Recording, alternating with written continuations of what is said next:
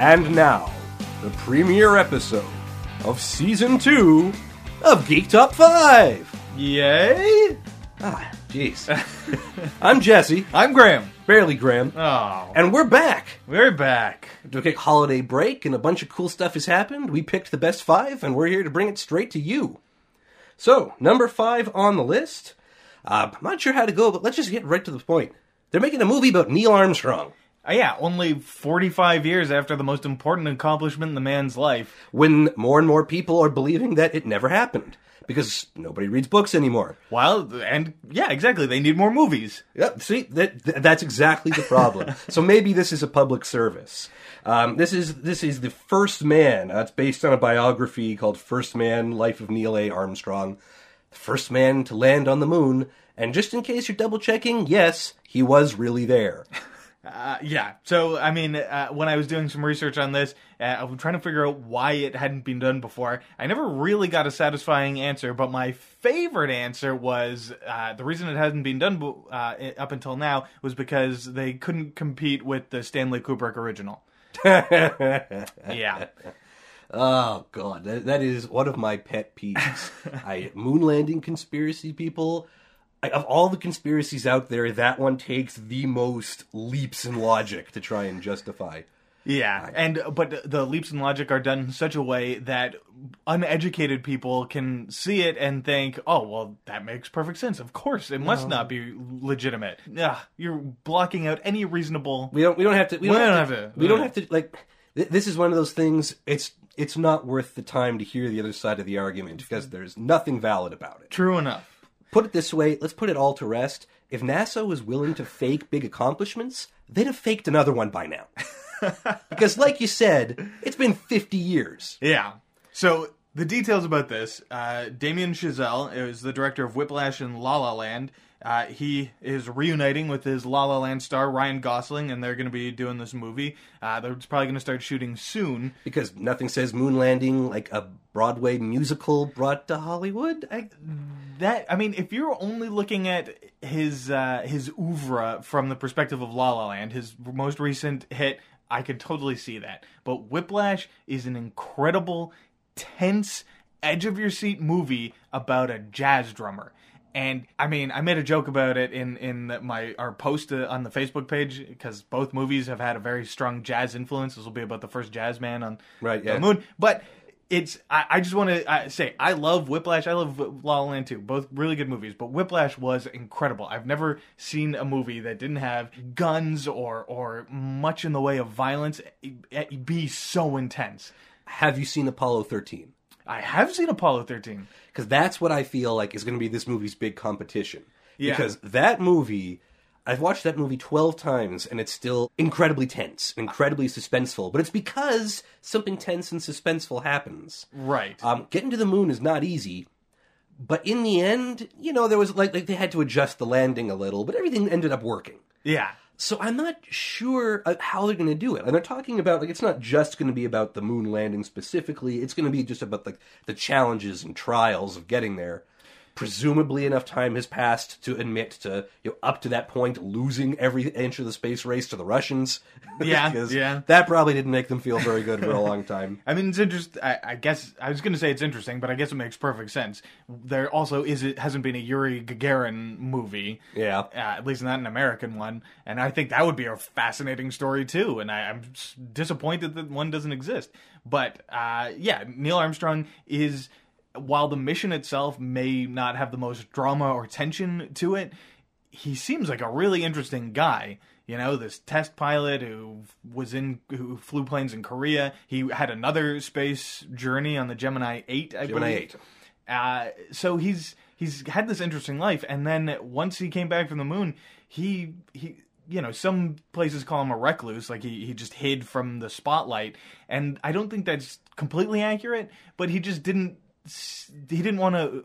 he didn't want to make it a big deal. Yeah, he didn't want to spoil the aura around it by trying to capitalize on it and commercialize it. Yeah. You didn't need to have Neil Armstrong O's. Right. I mean, like, Buzz Aldrin has been in The Simpsons. He has been at the Fan Expo, the Big Toronto Comic Book Convention, many times over the years. But Neil Armstrong, I guess, felt he was above that sort of stuff. And so in some ways it's kind of ironic that there's going to be this big movie about him. But on the other hand, I think it makes him a more interesting character. Someone who hides from the spotlight or avoids the spotlight is sometimes more interesting than the person who. And he wasn't a recluse. No, but no. He was afterwards he was a professor, and he did all this great stuff. Yeah. He didn't become a celebrity debutante. Right, but John Glenn turned his space stuff into a political career. Other astronauts. True. Did Michael Collins ever do anything? Poor guy. Poor guy. A Michael Collins movie also sounds interesting. The Man Left Behind, the man who's devoid of glory. What would the movie be about? The other two guys would leave in the lander, and he'd be sitting in the ship going, well. Yeah, he pulls out that day's crossword from the New York Times, orbits the moon, and then picks him up again. Talk about avoiding the spotlight. He never even got in the spotlight. No one knows his name other than you. Well, okay, yeah, but I know his name specifically because I feel bad for that poor guy. Exactly. That was just such a thing.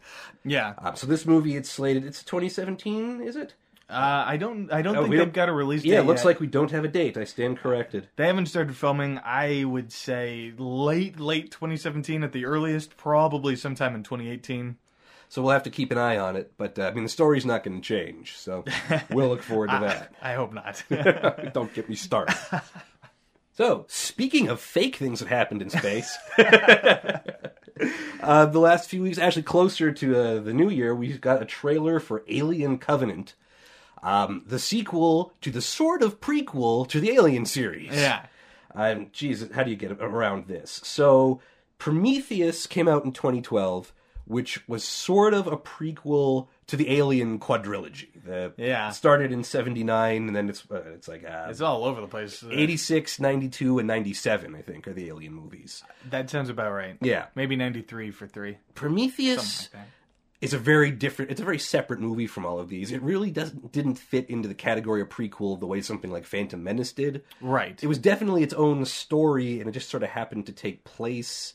And it's some events that had to do with Alien. It might tie into the Alien movies, and it might not. It doesn't have to. You can watch it as an isolated thing. But there's also there's Weyland, like the Weyland-Yutani Corporation, and we do sort of see kind of the Alien sort of. Really, there's a lot of reasons, but that was the big one. The movie got kind of mixed reviews critically. It did well. Prometheus made money. But people were, I don't know. So when they decided to make Prometheus 2, they put Alien in the title. Yeah. And they put the Alien on the poster. And in the trailer, all over it. Oh, yeah. It's we see we have the two people having sex in the shower, and then the xenomorphs. One of the most stereotypical horror movie tropes. But now it's in space. Well, yeah. So here are a couple things that occurred to me while watching it. Michael Fassbender returns from Prometheus.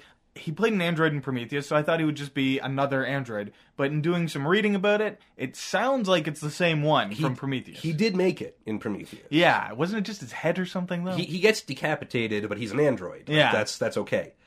He went off after the religious doctor, I think, at the end. Yeah, Noomi Rapace played her. I don't remember the character's name. Shaw, maybe? Yeah, I think that's right. I think so. And I don't know if she's going to be in this. Well, I mean, we get the impression a lot of time has passed since Prometheus. It always sort of weirded me out. I couldn't tell how long before Alien Prometheus took place. Yeah, I think that's intentional, though. Yeah. Either way, what we're getting at is this is very clearly they've decided, okay, that was a fun experiment, but we want to make an Alien movie. We want to capitalize on this franchise. So that's what we're doing. It's back to the things you expect. It's a dirty, dingy spaceship with a crew of dirty, dingy people, a lot of whom are basically unknown actors, and they land on a planet and they find aliens. And I'm a little tired of that in the Alien thing. It's like every single movie seems to start with ship lands on planet, finds aliens. Yeah, I've never heard of aliens. It even looks before. like it might be the same planet. We see the ring. There's just one shot of it, but it looks like the same ship that the crew of the Nostromo find in Alien. It seems a little more lush. It's though. just but it's also dark and raining. Like, I mean, yeah. It's hard to tell, and it's hard to say from a trailer, but it definitely, like, they definitely do find, like, an egg, and the face hugger comes out. Right. It's like all the key ingredients are there. They want you to be sure, this time for sure, this is an Alien movie. But in some ways, it seems so close to the original that I feel like, why don't I just watch the original again? I'll definitely go see this, and I'm interested to see what they do to distinguish it from the other, but it seems really samey. Which, is that, I mean, in that way, does that make it just a remake? And is that really a bad thing? I mean, like, Alien is great. Mm-hmm. Aliens is also great. Very different. Yeah. You talk to dorks, you can get into a big argument about which one's better, but you can love them both. But seeing a modernized take on it, like some of the original Alien stuff, like the effects haven't aged that well. Right. You know, it's just like the alien is definitely a puppet at some points. Yeah, Ian Holmes' head on the table is definitely just his head sticking through the table. Yeah. Yeah. So, sure, I'll see it updated. Why not? And the fact of the matter is, Alien, like, as much as it's a horror movie and it's a sci-fi movie, it did a lot of really interesting things for its time. Like, you know, Sigourney Weaver as the strong woman character has cut a legacy. And I feel like her character Ripley always sort of gets the short end of the stick next to Princess Leia as, like, being a woman in charge. Right. And the Alien movies consistently are about men trying to tell Ripley what to do, and Ripley growing to the point where, like, by Alien 3, she's not taking any of it. Yeah. You know, she's in charge. And then also, it does a lot of really interesting stuff with AI. Ash in the first one and Bishop in the second one, especially in terms of, like, laws of robotics and the philosophy of how we're going to react to these non-human things. Like, Bishop is a really interesting character and a really interesting exploration of that sort of thing. It's not just a dumb, scary monster movie. Mm-hmm. Alien has a really good, well, the first two at least, have a really good tradition of setting up really interesting concepts. So if they're getting more towards the Alien movies and they're getting more of that, I'm on board. Like, it's possible there's going to be really interesting sci-fi here. There's also another thing it did those Alien movies, as far as treading new ground in sci-fi, at least on film, was having it be about corporations going through space and not being about nations. True. Yeah, well, the company is in charge. Right. Which is a little scary for those of us who work at big corporations and don't... Anyway. So we did say it was a cast of unknowns, but there are some knowns. Catherine Waterston is in it. She was most recently in Fantastic Beasts and Where to Find Them, the Harry Potter sequel, prequel, whatever. Billy Crudup, who's been in a ton of stuff. Mission Impossible 3. He was in Almost Famous. He's been in a ton of stuff. And Danny McBride, who was on Eastbound and Down. He's sort of funny. He'll probably be the hilarious comic relief. It's coming out on May 19th, and it's directed by Mr. Ridley Scott, the director of the original, the director of Prometheus, and a living legend as far as cinema is concerned. Yeah, absolutely. Everything he does is phenomenal. This movie's going to be worth seeing, at least. Maybe it won't be the best movie of all time, but I have very good feelings. Speaking of which... that brings us to our number 3, and this it's turning into the movie review in this show. It was a great couple of weeks for trailers. We got the trailer for Blade Runner 2049, aka Blade Runner 2. Once again, worth establishing. If you want to go back, we talked about this, I think it's episode 13. We're kind of mixed feelings on do we need a Blade Runner 2? Yeah. But it looks like it's coming. And this is another one of Ridley Scott's big ambiguous things. We got the trailer. And we saw Ryan Gosling in the world of Blade Runner. Very much the world of Blade Runner. Very much the world of Blade Runner. So familiar. Yeah. It was familiar, but different. You know what I mean? It was like he was walking down an unfamiliar street, but it still felt familiar. Like that dirty, foggy... Yeah. It looks like an awful place to be. Right. That's the Blade Runner universe. The highlight of the trailer is they right out of the gate, they decided to address this. Okay, that Ryan Gosling's character... I mean, this is what, 30 years later? 30 years later, Ryan Gosling's character is looking for Deckard, Harrison Ford's character, and finds him, and he's still around. Which is interesting. Yeah. Because the big question at the end of Blade Runner was Deckard a replicant? And if so, does he have the 4-year lifespan? Well, clearly he doesn't have the 4-year lifespan. Clearly, because he's there. Unless he's like a different replicant who just looks like old Harrison Ford. They built like another one. Yeah. It's so confusing. Like, I mean... Once you get into sci-fi territory, you can You can justify anything, Yeah. but the question about that character remains unanswered. Harrison Ford has come out and said that he talked to Ridley Scott and they agreed that Deckard was human. And then Ridley Scott came out and said, oh yeah, he was a replicant. Right. And then, like, when he was asked about Blade Runner 2, Ridley Scott said, quote, Ford was a Nexus 6, so we don't know how long he can live. Blade Runner very clearly establishes that the Nexus 6 replicants, the thing about them is that they have a 4-year lifespan. So that's confusing. And then there's the replicant, like again, spoilers for Blade Runner, this million-year-old movie you should have already watched if you want to still be my friend. There's Rachel. Yeah. Who's a replicant who has human memories programmed into her. And But she is unambiguously a replicant. she's unambiguously a replicant. But in the original theatrical release of Blade Runner, had all this narration by Harrison Ford, he said that she had no lifespan limitations. But that narration is cut from the director's cut. Yeah. And just like That's one of the problems with this movie. There's, 4 different versions of it? 4 would be nice. There's a Yeah. lot. And so it's hard to say what is canon and what isn't. You know, what's real. So what's happened is that, like, we now live in a world where basically what we have is Schrodinger's Harrison Ford, where he's both a replicant and a human until you open the box. Yeah. And honestly, if I was Ridley Scott and I was making this movie, I would still leave it ambiguous. Yeah. Because that's what people are crazy about in this movie. Well, I mean, I read an interview with the director of this movie, Denis Villeneuve, a good Canadian boy. He he was saying that when he first got into the room with Harrison Ford and Ridley Scott, they immediately started arguing about the replicant question. Right. So he was like, as a fanboy, he loved it, but the little subtext there is it's still unclear, I guess. Like, this is after the movies, they've written it, it's like ready to go, and they're still arguing about it. So So it sounds like we might never know. What we are getting is a new Blade Runner movie. Do we need it? I don't know. Blade Runner, I think, tells a very complete story. Yeah. And it's all, the examination of what makes us human. And really, when you argue about is he a replicant or not, the answer is, well, it doesn't matter. Because the whole movie's about what makes you a person. It's not necessarily if you're human or if you're natural or synthetic. I don't know what they're going to do with a sequel. Like, are they just going to do that again? I mean, I think the if they avoided the replicant situation, and I don't know that they will, because I think they pretty much established that Ryan Gosling's character is a Blade Runner. So I mean, Well, yeah, but so was Harrison Ford. right. So, but it's like their jobs are to kill replicants, right? Right. So that's going to have to figure in somehow, you'd think, anyway. But the world established in that first Blade Runner movie is an incredibly rich world. Like, I feel like you could tell non-replicant stories in that world. But that's not what the Blade Runners are about. Right. So it's a tough one. Yeah.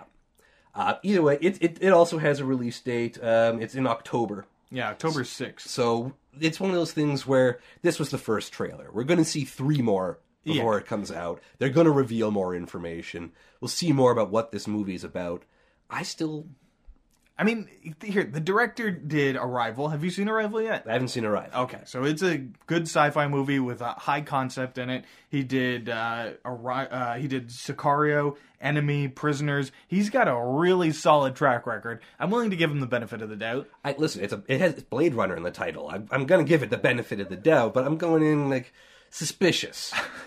The same way you'd walk in to talk to somebody who's trying to sell you a car. Right. I want the car, but your motives are, And just to go back to a previous episode, Denis Villeneuve is also attached to the new Dune franchise, so as a big Dune fan, you're also going to be watching this movie to see if he's worthy of... Right, yeah, to see if he just sneaks a sandworm into the background, just for me. Obviously. Okay, leaving the world of movies behind for a bit. Mass Effect Watch continues. Our number 2 on the list. We finally have a release date and some new stuff. Yeah. It's coming soon. Yeah, that was the biggest news out of any of the stuff that came out this week about Mass Effect. It's the fact that the release date is March 21st. March 21st. That means the game is ready, essentially, at this point. And they have been doing very little marketing. I guess maybe they don't need to, because they have people like us who are already committed to the asylum. Champing at the bit. So it's coming out. I'm going to take some days off work. But More interestingly, in terms of conversational material, we saw some new gameplay footage, including some of the behind-the-scenes stuff for the game, which is really interesting to me. What we saw was sort of how the class system works and the skill point system works. Right. So not like behind the scenes, but like the details of how you choose your... Yeah, in a role-playing game, like whether it's, swords and elves or whether it's guns and spaceships, a big part of it isn't just swinging the sword or firing the gun. It's putting together your equipment and your abilities and what guns are you going to use? What kind of magic are you going to have? Yeah, if you're a wizard, which magic charm do you bring, and what spells are written in your book? Are you a wizard? Exactly. Yeah. In the Mass Effect trilogy, they sort of set this out by dividing the character into classes. So if you've played a video game, you're familiar with the class system. It's just each one has different specialties. So the soldier was basically the guns guy. And as he got stronger and progressed through, or he or she got stronger and progressed through the game, you could get talents like things that would increase your accuracy or how efficient you were at range, specialized ammunition, things like that. There was also the technology side of it. It's the engineer class, which was hacking computers and deploying robots and drones, those sorts of things. And then, this is Mass Effect specific, there were biotics, which is essentially Mass Effect's version of force powers. Yeah, it was basically magic. Yeah. Force push, force pull, just ways to warp defenses. One of them was like you created like a little black hole, and all the enemies would get caught up in it, and it was very spin cool. around the room. Yeah, it was neat. So if you were a soldier, you didn't really have any biotics. If you were a super biotic guy, your guns weren't necessarily as useful. Now there were mixes too. My favorite class was the Vanguard, which is half guns, half biotics, and that one that's the one that had the biotic charge. Right. Where you warp speed tackle somebody. So much fun. But what happened was that you picked that class, and that would affect how you play the game. Because if you were a soldier, you'd be tough, you'd be strong, you'd probably be out on the front line. Whereas if you're an engineer, you'd probably be behind cover directing robots and drones and stuff. Yeah, or your teammates. Well, yeah, and what you're playing also would affect what teammates you're bringing along. Yeah. In the first game, my first playthrough, I was a soldier, and the squad mate Ashley was also a soldier. So I wasn't going to bring her, I already had a soldier. Yeah. So I wanted to bring a biotics guy and a tech guy to round it out. And then, you start picking who you're going to bring with you based on whether or not you like them, because it's Mass Effect, and the characters are super interesting. So as much fun as it was to hang out with Liara, I was biotics, she was biotics. And now we have all these biotics on the team, but nobody can shoot anything. Yeah. So that always, that led to multiple playthroughs, because I'm a fanatic. But it made very different ways to play the game. The new Mass Effect is doing something a little different. It looked complicated. Essentially, you are no longer tied down to a class. It's a little more similar to a job system from one of the older Final Fantasy games. You could you perform an action, complete a quest, whatever, get experience points, and you'll level up your soldier abilities. And you can select to play as that soldier. But we see in this trailer, the guy's playing, he pauses the game and switches over from a soldier to an engineer, and he loses an accuracy bonus, I think, and a cover bonus, but he gains all these other bonuses, and then unpauses and gets right back to it. So it's giving you more flexibility to sort of adjust on the fly. Yeah. Well, I mean, what do you think of that? Part of me is going to miss having one set thing that my character is. That became who my character was, and the choices I made about how to level that character up stuck, and that was it. That's who they are, and that's who I am. Yeah, and I think that's really good. It really helps to build a character. And this is even using that comparison to the job system from Final Fantasy. I never really got into that too much. Because you'd have the character who was an intellectual and always into his books. Well, that's my magic guy. Right. It seemed weird to make that character the barbarian or the knight. Yeah. It didn't seem to make any sense. On the other hand, I mean, I have owned Mass Effect for ages, and every time I'd play a new class, I would discover something else cool. I would put hundreds of hours into this game before I realized how awesome you could do this thing with the drone. Mm-hmm. Nowadays, I don't have hundreds of hours to play video games. There's probably stuff that I would never see. This system, being able to switch back and forth, is going to give me the opportunity to try out different stuff. But do you worry that it'll make each thing more shallow? Like you're never gonna master any of them if you keep switching around to different things. Well, you might. It depends how dedicated to the game you Yeah, are. how many hours it is. Yeah. I imagine what'll happen is you'll try a little bit of everything and go, okay, this thing is really cool. I'm going to do some more of this thing and focus on that. Right. But at least you've had a taste of all the others. And then if you're bored one day, you'll say, what the heck, I'm going to try this. And you'll do something else. And you can do that without having to restart the game and re-go through everything. I feel like, I don't know, you say you don't have as much time as you used to, but I feel like you're going to miss that, like going back through the game and trying different things. I absolutely regret not having that time. I'm not choosing to not play video games all day. I'm just expected to do that as a responsible adult, or the closest simulacrum of that I can present. And honestly, with Mass Effect, I might, suddenly come down with a case of the, I don't know, the Asari shingles or something. Anyway, it's coming out in March. I would say that we're going to hear a lot more about it, but it seems like they're taking a really low, really under the hood approach.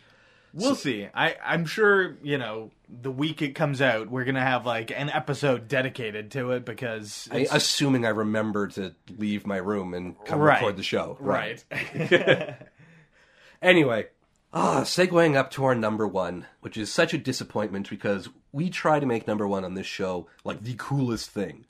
Because that's what's great about being a geek, is cool things. This is the opposite of that.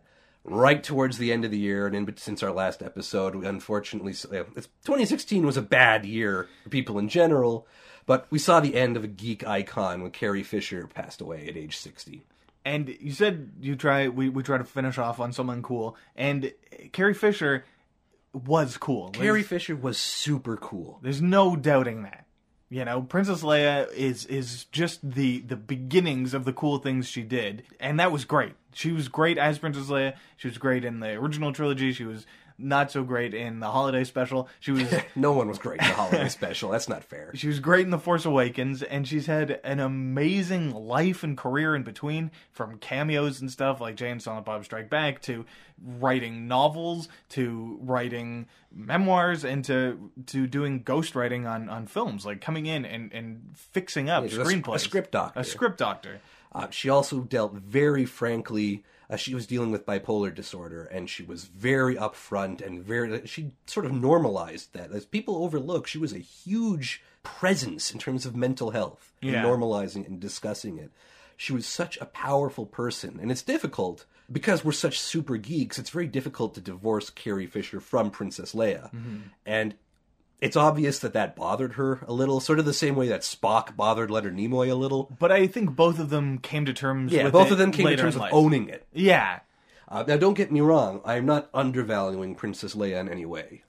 Princess Leia took nothing from nobody. And she starts off in sort of a stereotypical damsel in distress role, but she takes charge. Oh, yeah. As soon as she gets out of that cell and she takes the blaster from Han and Luke. Yeah. And she's like, okay, get your stuff together. We're doing it my way. Yeah. And then she's on the Yavin 4 base, and she's helping to organize the attack on the Death Star. She's in charge of Hoth base in Strikes Back. And she's always like, she knows what's going on. She knows not to trust Lando. Mm-hmm. When they launched in Jedi, they launched the Commando raid. She goes with. Of course she goes with, because she's Princess Leia. Princess Leia is an incredible figure, and I guess she's not overlooked. Like, in terms of a strong woman figure, a strong female role, that's it. And I'm a dude, and that was inspiring to me. I think the thing that makes it all the more inspiring in retrospect is watching it. It never felt forced. It never felt like it was just done in a message-sending way. It just was who that character was, and there was no apologies necessary. No bowing and scraping. That was just who she was. A lot of movies since then, when they take the tough girl character, that's this thing that's described online as Trinity syndrome, like Trinity from The Matrix. Yes. And Princess Leia doesn't have any of that. She's not trying to be cool. She just is. Yeah, she's just her. Yeah. And she's proud of that.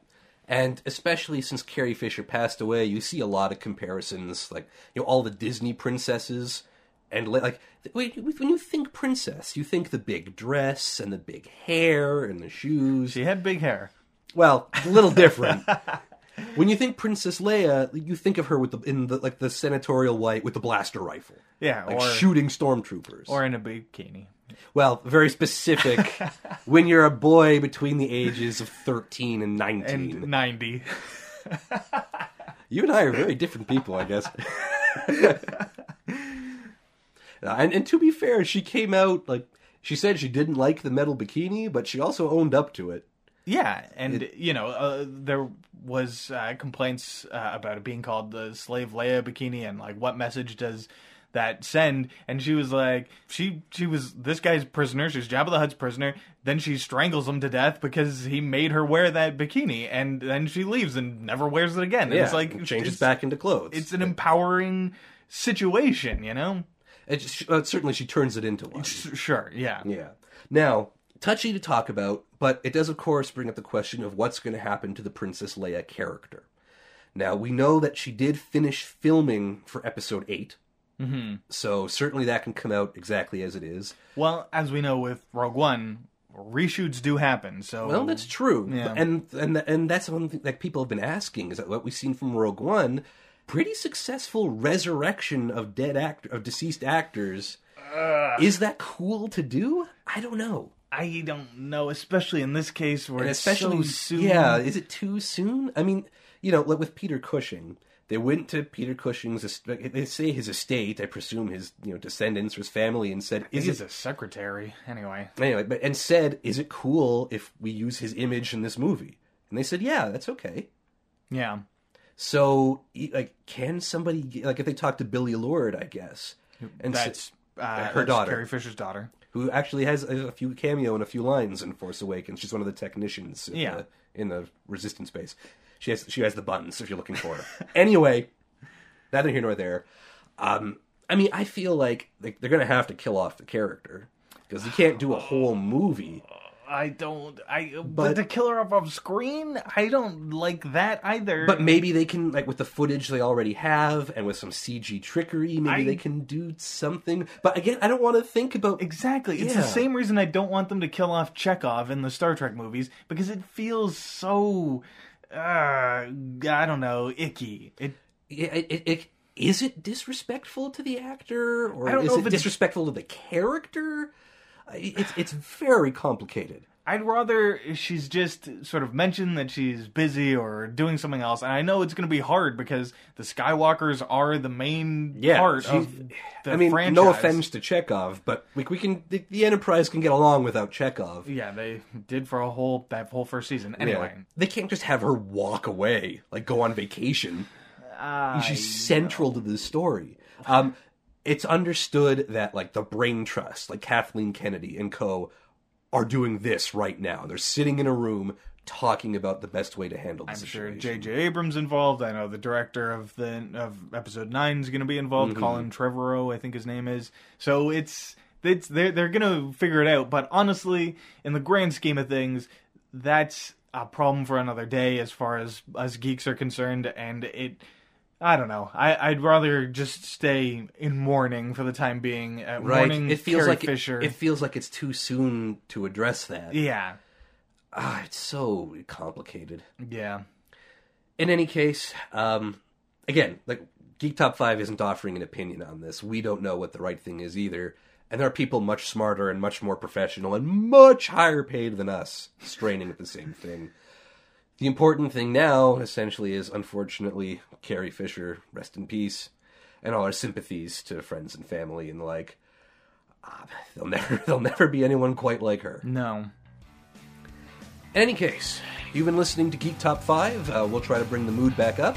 We'll be right back with our special guest segment, so please, stay tuned.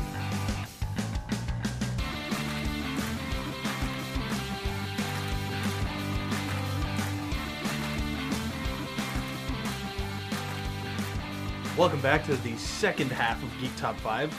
This week, we have got the illustrious Dave Clark here. Hello. He is going to be telling us the top 5 Dungeons & Dragons references in pop culture. I'm fascinated. I'm You I'm should excited. be. I'm not a big D&D guy, so I'm excited to learn. And Yeah, D&D to, and pop culture haven't always overlapped entirely well. And when they have, they've been like little seen Tom Hanks movies that have not been that have not put it in the best light. Well, I was referring more to like being the targets of a church movement, but yeah. Well, those are kind of the same, one and the same. That's actually, those two things are one of the things I want to talk about. But so the moral panic about Dungeons and Dragons in the '80s, which surrounds Mazes and Monsters. Yeah. Yeah, that's the Tom Hanks movie. The Tom Hanks movie. So Patricia Pulling, her son commits suicide in '82, and she blames Dungeons and Dragons.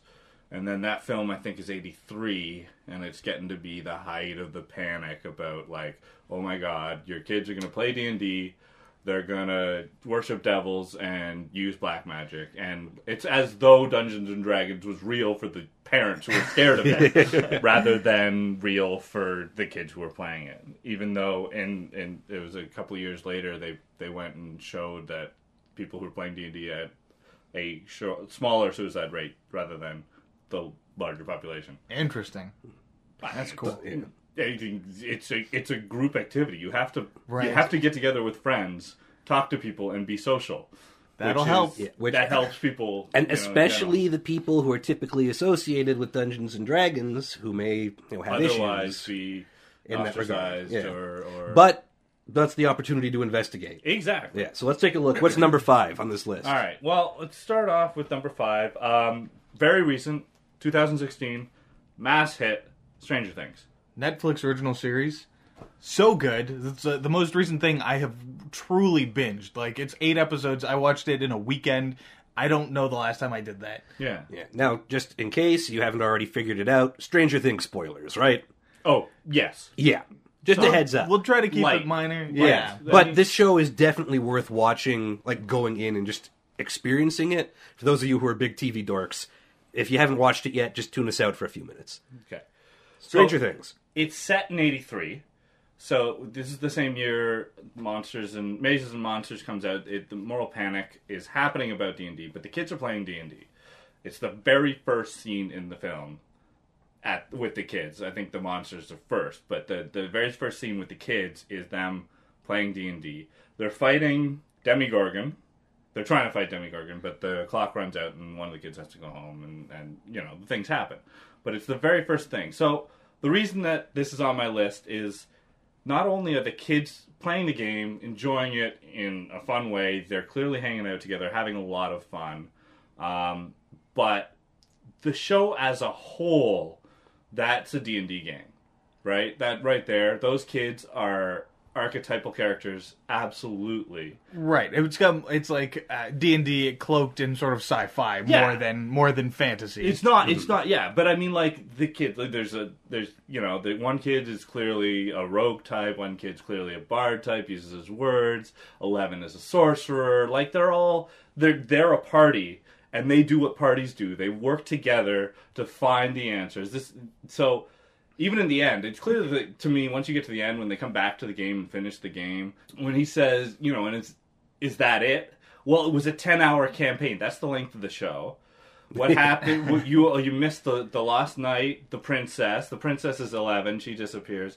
The last night, that's the chief. He disappears. Like, he's talking about the show. They've written that end story there, that little end cap.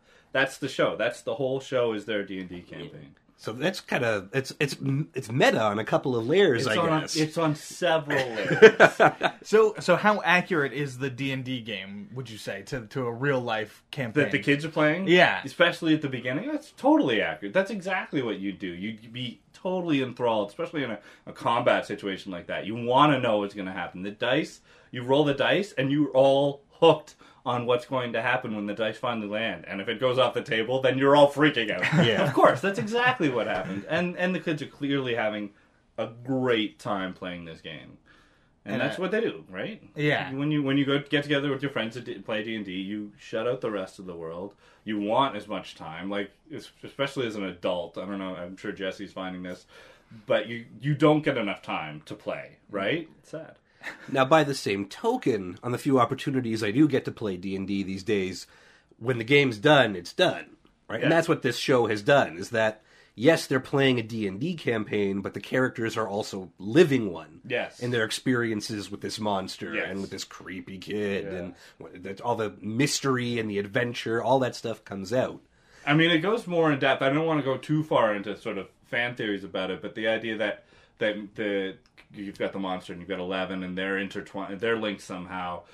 Demigorgon, the creature that they're fighting in that first scene, is also a two-headed monster where both halves control the body and they're both interlinked and somehow. There's a lot of parallels being pulled. So, just one last thing on this one that I wanted to touch on. The kids in this who are playing are, like 10, 11, 12 years old, around there.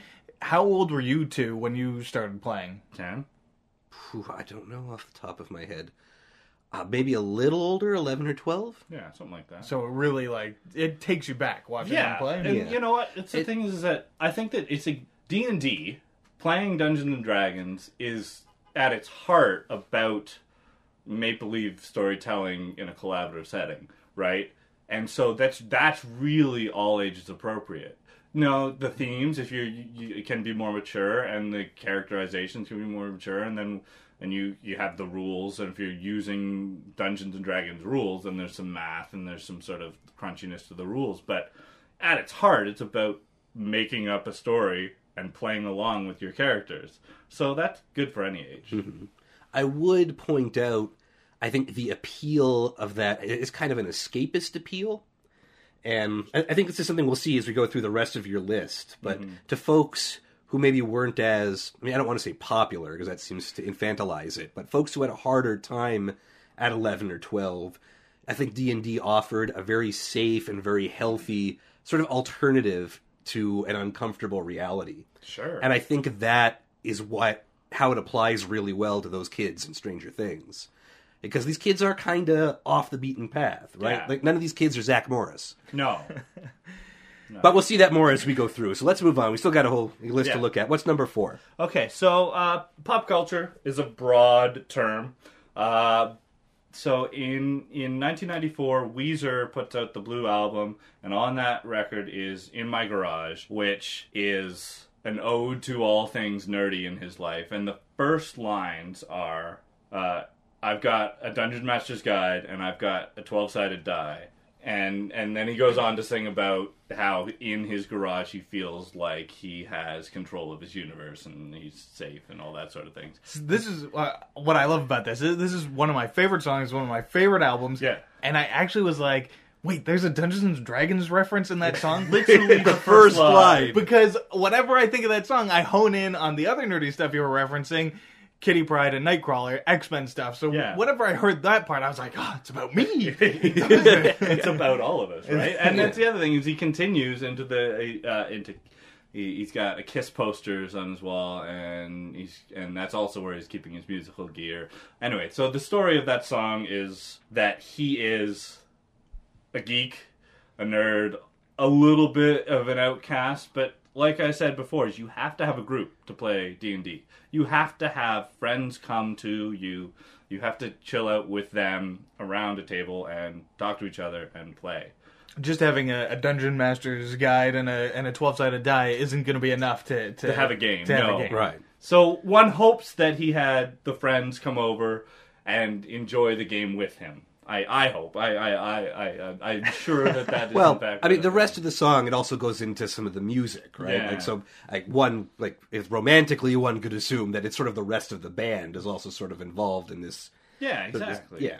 Exactly. So despite how, as crazy everything is out there, Yeah. in his garage, he feels safe. exactly. In his garage, he feels safe. No one cares what he does. Right. Right? So that, to me, is like, in your room, whatever room you have, I'm looking around this room, there are things that you have in that room that you feel safe in there with your stuff, and your friends can come join you, and the people that don't think that stuff is cool can stay the hell out. Right. And that is kind of the darker side of it, too. Like, one of the other lines is, in my garage where I belong. Yeah. It just kind of... That's true. It's implying that he feels like a freak. Yeah, he feels like an outsider. Yeah. Yeah. Which is also, again, deals back to what I was talking about, that in some ways this was a social activity for people who didn't subscribe to more general social activity. But Yes. I do think, I mean, that's the great thing about it, as well, because everyone's going to feel like an outcast at some point in some way. And the other thing, I mean, like, we all talk about games, games have been around forever and ever and ever, but people go hang out, come over, we're going to play Monopoly, we're going to play Risk, we're going to play whatever, right? And those are just other games. The D&D is just another one of those games, but the scope of D&D Right. is the thing that really sets it apart. So when you play D&D, you and 4 to 6 people sit down, and one person is the dungeon master, and they've got the story, and they're the referee, and they're the storyteller, and they're the world. They set up the world, and each of you has your characters. But basically, if the dungeon master has a good imagination and a little bit of time of preparation, that world can be as lush and as beautiful and as rich and with as much storytelling as they can muster, right? Sure. Because you have the whole story being told by you and your friends. Okay, so Weezer, Band of the Geeks, In the Garage, the geekiest Weezer song. So let's move on to number 3 on the list. Okay. So, Community. One of the geekiest shows that has ever reared its head on broadcast. I think we can all agree. They sort of had a knack for doing theme episodes, right? Community isn't on the nose a geek show, but man, it feels it's infused with the geekiness. LeVar Burton has guested on it. It's got the Dungeons and Dragons. Even the regular showrunners are like just Yeah. exude this, and they really showed this off in this episode. All right, so the Advanced Dungeons and Dragons, it does come back in a later episode. They do Advanced Dungeons and Dragons. That episode wasn't really good. It was one of the later seasons. they were trying to recapture the glory of this Right. episode. Yeah. So this episode aired in 2012. Just a quick plot of it. The beginning setup is Neil. Fat Neil is starting to feel down because his nickname is Fat Neil. To the point where Jeff and Annie identify him as possibly being suicidal. Which ties back into like the origins of the whole D&D craze anyway, right? Yeah, absolutely. Neil gives his books to Jeff and says, I won't be needing them. So that's the trigger. His D&D books His specifically. D&D books, yes. Jeff invites the study group to play D&D with Neil. They leave Pierce out. Pierce shows up, tries to ruin the game. Lotta. They have a great time. And It's not really true. They don't really have a great time. Neil has a great time. It's, in the I end. mean, and the story, the story they tell is very much a community story. It's Yeah. not like some shows, like when South Park did World of Warcraft, they told a World of Warcraft story. Yeah. In this case, it was still a community story, Yeah. but just with Dungeons and Dragons sort of as the medium. Yeah. And it's not necessarily the most accurate portrayal of Dungeons and Dragons, Well, I would say, but part of that is that with the exception of Neil and Abed, none of the characters had played Dungeons and Dragons before. Well, and Chang. Chang has played. It's very clear that Chang has played Yeah. Dungeons and Dragons. But the other characters have not played Dungeons and Dragons before, and that's clear. But I will tell you, that is relatively accurate for a first-time group. okay. Getting started. I mean, it's all done in 20 minutes. First-timers do get into it and start enjoying it more and yada yada. But my point is that's pretty accurate for first-timers. But the thing I like about this example of Dungeons and Dragons in pop culture is that the group sits around, learns how to play, and becomes invested, right? They're all pulling aspects of their personal character into the character that they're playing. So you got too many characters involved. But the show characters are using their D&D characters to portray aspects of their personality. They're clearly enjoying it at the end. Mm-hmm. They're very invested. You can see, but the thing is, Neil, the longtime player, he loses his sword. Pierce steals his sword, and you can see that he's very invested in that. Even though it's not a real sword, it's not a real character, it's not a real anything. But there's, we understand the investment that the emotional investment that he's made into his character, and we feel it with him. I think it's a successful episode in that we go on the emotional journey, and it looks like they've been successful in curing Neil, or not curing. Yeah, that's the but wrong he has a wonderful time, and Yeah. he feels like he has friends. Yeah. Now, let's be fair. Part of that is a lot of this is very comic. Yes. I think for a lot of people, the standout scene is, I think it's Abed, who's role-playing as the female NPC. Yes. And then, is it Anita is the girl? Annie. Annie, who's playing the character of Hector the Well-Endowed. Yes, and in a lovemaking scene. Yeah. So good. And they just do the silent montage Yeah. of them role-playing this. And I think, like, the last line of it is like, okay, I spoon with her for the requisite amount of time to be polite before leaving. Yes. And, like... And how long is that? Excellent. Yes. So good. Like that's not how most D&D games would go. It's clearly But presented I don't for a want to laugh. tell you how to play your D&D. That's the thing, is that some games, some people want to play an adult game. Some people want that out of their role-play experience. But, long story short, Annie was very successful in obtaining the Pegasuses that Right. the Elf Maiden was the gatekeeper for. So, whatever works. She didn't have to kill the Elf Maiden to get the Pegasuses. They got the Pegasus. Charisma. that's it. Pegasi. Pegasi. But the one of the things that I thought was really sort of most accurate in this was how Abed embodied all the different NPCs. Yeah, like he was the dungeon master, and that's like And the you dungeon have to do master's that. You role. have to. You have to be a bit of an actor. You have to be a bit of an improv guy. But let's not go to that. All right, let's. What's number 2? Okay, so it's a bit of a twofer. It's Futurama. In 2000, the original run of Futurama had an episode called Anthology of Interest, which was their version of the Treehouse of Horrors. It had 3 Right. chunks, Yeah. and it was the professor invents the what-if machine. And Fry asked the what-if machine, what if I didn't come to the future? So, he's back in 1999, and he doesn't fall into the cryotube. And then there's a paradox. Time rips open in space, and because he was supposed to be in the future, they see the thing. He goes to talk to Al Gore. The vice presidential Rangers appear. I think that's what they're called, with Nichelle Nichols, Al Gore, Deep Blue, Stephen Hawking, and most importantly in our case, Gary Gygax, who is one of the inventors of Dungeons & Dragons. He's the name behind it. Yeah, he's the name. There are other And names. it's a hell of a name too. Gygax. Gygax? Yeah, Yeah. Gygax. Like, the best name. He fulfilled his destiny. Yes. Anyway, so he is playing himself. All these actors in this case are playing themselves.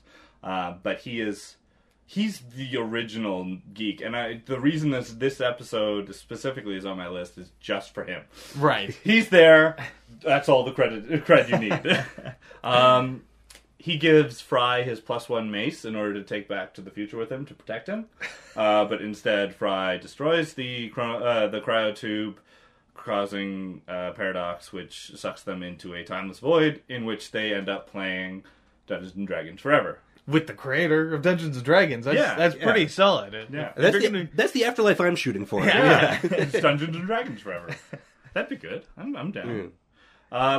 The twofer is they bring back. They do another Dungeons and Dragons episode in Futurama, Bender's Game, in 2008, which was one of their longer ones. There was like when they were doing movies. Yeah, I think it was after they'd been canceled. They did a few direct-to-DVD movies that were later split into 3 episodes. Yeah, and you can, and if you watch it as a movie, you can tell it's really 3 distinct stories. Right. Yeah. They just happen to have an arc going through it. Yeah. So Bender's Game, they are writing and recording this at the same time Gary Gygax dies. So I think they probably wanted to have him in it or use him in some way. They one of the locations is Gary Gygax. It's The Geysers of Gygax. Thank you, thank you. And there's a tribute into the credits for him. But in this episode, they're in Bender's imagination chip. It gets overloaded by dark matter. It doesn't matter. It doesn't matter. It doesn't matter. But they're in a D&D game, effectively. And the dice are the stones of power that will power there's one stone that cancels all the dark matter, and then Mom's got the other stone that's running all the dark matter. Right. Blah, blah, blah, blah. But this is one where the tongue is fully in the cheek. Dungeons and Dragons, like, it's clear that it's being sent up by people who love it. Right?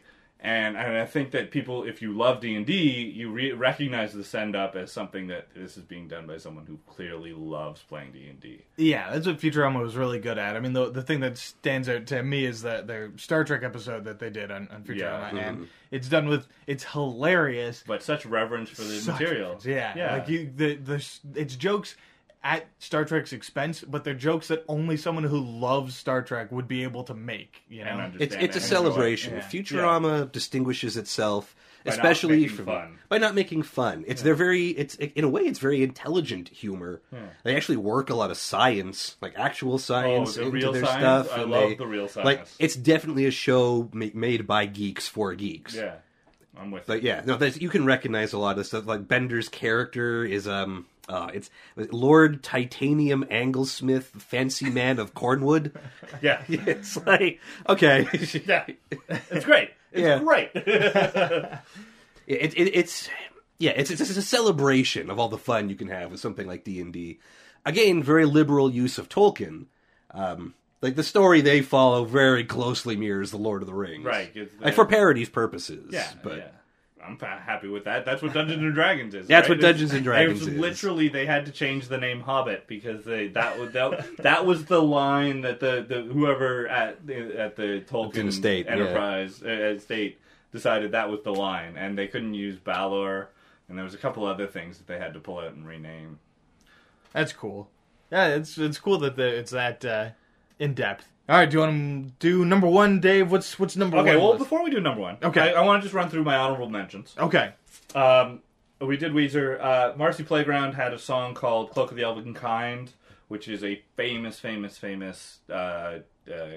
item that you can get in D&D, and it's a song about a Cloak of Elven Kind that the guy had, that I think his character had, not the actual singer. That would be weird. They're playing D&D in E.T. the Extraterrestrial, which is one of the biggest films of that period of time. And I've been dying to see that movie again, and it just popped up on Netflix again. When is there a D&D scene in that? I don't remember. pretty early. Like it's Okay. like it's the kids. Okay, I've got to watch it again. It's driving me crazy. Anyway, And I did want to mention that The Big Bang Theory uses Dungeons and Dragons to somewhat successful comedic effect, in that their representation of playing Dungeons and Dragons is probably pretty accurate towards my playing game of Dungeons and Dragons. Like, that's actually what it looks like, us sitting around the table having fun and playing D&D, and they're excited about it, and I get excited about it. right. Right? And as much as that show is about pigeonholing geeks, that is accurate. Like, it's true. That's how you play D&D. And the fact that they're all in their 30s or whatever, and they're excited that they've got time, they had to negotiate with the girlfriends, they had to, like, get everybody together. That's what it's like. Yeah. Okay. So, that's the dark side of the game. anyway, so all that being said, those are honorable mentions. My favorite number one reference to Dungeons and Dragons in pop culture is Homer slain by an elf. Okay, so it's such a one-off reference, though. Like, how Yeah. does this end up at number one? I gotta Well, know. okay. First, it's The Simpsons. It's the biggest reference that there could be, right? Everybody knows. Like, if you hadn't heard about Dungeons and Dragons, but you watch The Simpsons, you'll recognize the line, "We played Dungeons and Dragons for 3 hours, and then I was slain by an elf." Right? Right. If pop culture had a mascot, it would be The Simpsons. Yeah, exactly. Yeah. So Homer goes to college to finish his degree. Season 5, episode 3. And completely fails to learn anything and gets the nerds to change his grade by hacking into the computer system. Great episode. Yeah. Great episode. But at first, he doesn't recognize that these are nerds. No. Because he just meets these guys and hangs out with them I and think has he's a great assigned time. to them as tutors? Yeah, they're going to tutor him Yeah, because in he's physics. a complete Yeah. failure. Yeah. So, as Jesse said, he doesn't recognize they're nerds, even though audience recognizes them as nerds. They're clearly nerds. But he has a great time. And that, to me, is important because I always self-identified as a geek and a nerd. But I definitely could pass but wanted to get. Well, I would love to get more people in to play D&D. I think it's one of the best hobbies around. It's so much fun, and you do it with your friends. Yeah. I mean, you end up spending a lot of money on books or downloading them. Yeah. But then there's also maps and miniatures, and depending how into it you get, there's sound effects and lighting. Wait, do you have to pay for those, or are they just... Well, that's just all just creative stuff that you can do. Like, right. The game is as complex as you make it. You can do it with a pencil and graph paper and Skittles. You don't even have to map it out. If the dungeon master and the players are into it, you can just do it in your brains. Totally in your heads. You can forget about ranges and increments and 5-foot steps and all that jazz. And but there is a whole range of stuff. Even in Stranger Things, we see they have all the figures and stuff. They really lay it out. Yeah. So it can get all consuming. And imagine that product placement was not too expensive for D&D though. Oh, I'm sure they are. What, the Wizards of the Coast? I'm sure they were quite thrilled. Hasbro is the ownership now, so I think they're fine either way. Okay. Do you think it was hard for them? Sorry, we keep going back to Stranger Things. But do you think it was hard for them to get those items? Are those hard to find? Figures? No. Well, the figures I would imagine are very easy to find because they're out again. Like they could use new ones. And you wouldn't think you'd be able to tell the difference? No, I don't think so. But the books can be hard to find. Those older edition books can be hard to find. I do have a 2nd edition Monsters Manual and DM Guide. The one that's been blanked of anything offensive. Wow. It's kind of a riot. I have the 2nd edition gear too, but that should be the first advanced in Stranger Things. That should be AD&D. That should be the first the classic, one. the red box. All right, no, it wouldn't be Red Box. It should be. We're falling down a rabbit hole. All right, anyway, let's go back to The Simpsons. So Homer, they play for 3 hours, and he clearly loved it. That's the thing that draws me in. Is Homer loved it. It was fun. He clearly went there innocently and enjoyed it thoroughly, and had no reason to believe that it made him a nerd until Bart points it out. And Marge backs him up. And Homer identifies as a jock, and he's like, the jocks hate nerds. Yeah. It's like a nice, turning of his... It's very similar to the Freaks and Geeks. Yeah. Actually, I mean, if you really think about it, only Homer is not a freak either. He is Homer Simpson. He is every man. Yeah. If every man can enjoy D&D... why can't you? Yeah, right. So that's why I love that moment. It's just a moment. Yeah. We don't see him playing D&D. He just comes back to the table and tells his family that he played it and he loved it. Yeah, and he's very sad that he got killed by an elf. Slain. Sorry. That's part of the joke that he's using that language now, right? Homer Simpson wouldn't talk about slain. Yeah. But after playing Dungeons and Dragons for 4 hours, exactly. All right, so I think we're good on this one, right, guys? We settled. We're topped up on D&D. I mean, no, we should play a game. Yeah. Right now. I'm sure this is the last time we'll ever mention Dungeons and Dragons. Which was why I came here to talk about it in the first place, is you guys, with your Geek Top 5, hadn't mentioned it in all of a year. We were doing that intentionally to bother you, Dave. Okay. And it worked, because we got you to join us. Yeah, I'm here. We did that. I'm happy. Well, if maybe sometime in the future, if we were to get together and do a D&D campaign, if you would like to hear it recorded, maybe you could let us know at geektop5@gmail.com or on our Facebook page at facebook.com/geektop5 or on Twitter at geektop5. And, that would be cool if you let us know. We'd love to hear from you, and we'd love to hear about your D&D stories. In the meantime, this has been Geek Top 5. Dave Clark, thank you for joining us. Thank you. Thanks, Dave. My buddy Graham, I'm Jesse. Thanks so much for joining us. You're the most important part. Special thanks to our crew, Stella Simeonova and Ben Sound, bensound.com. And we'll be back to talk to you again in just a couple of weeks.